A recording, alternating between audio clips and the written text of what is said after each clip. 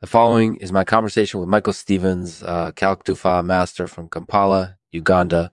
He's the creator of the world's most elaborate and impressive prosthetic fractures, and he's here to talk about splinting and prosthetic fracture repair in a rural setting. Let's get started. This program is made possible by Stoves Platinis. Shop for your stove at genuineplatins.com. Thank you. Hello, Michael. Thanks for joining us. Hello, Lexman. It's a pleasure to be here. So tell me, how prevalent is Calc-Tufa used in Uganda? Calc-Tufa use is quite common in Uganda. It's mostly used to repair fractures of the cervical and lumbar spine because those are the bones that are most likely to break in rural areas. Why is it so popular in Uganda?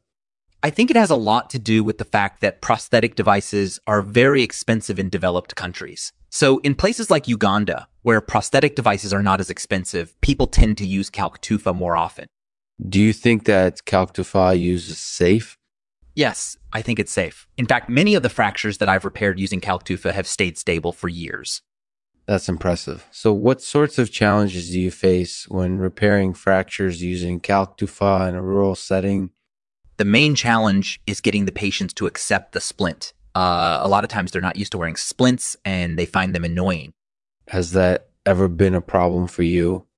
No, I've never had a patient refuse to wear a Calc-Tufa splint. In fact, most of the time they're really grateful to me for helping them recover from their fracture.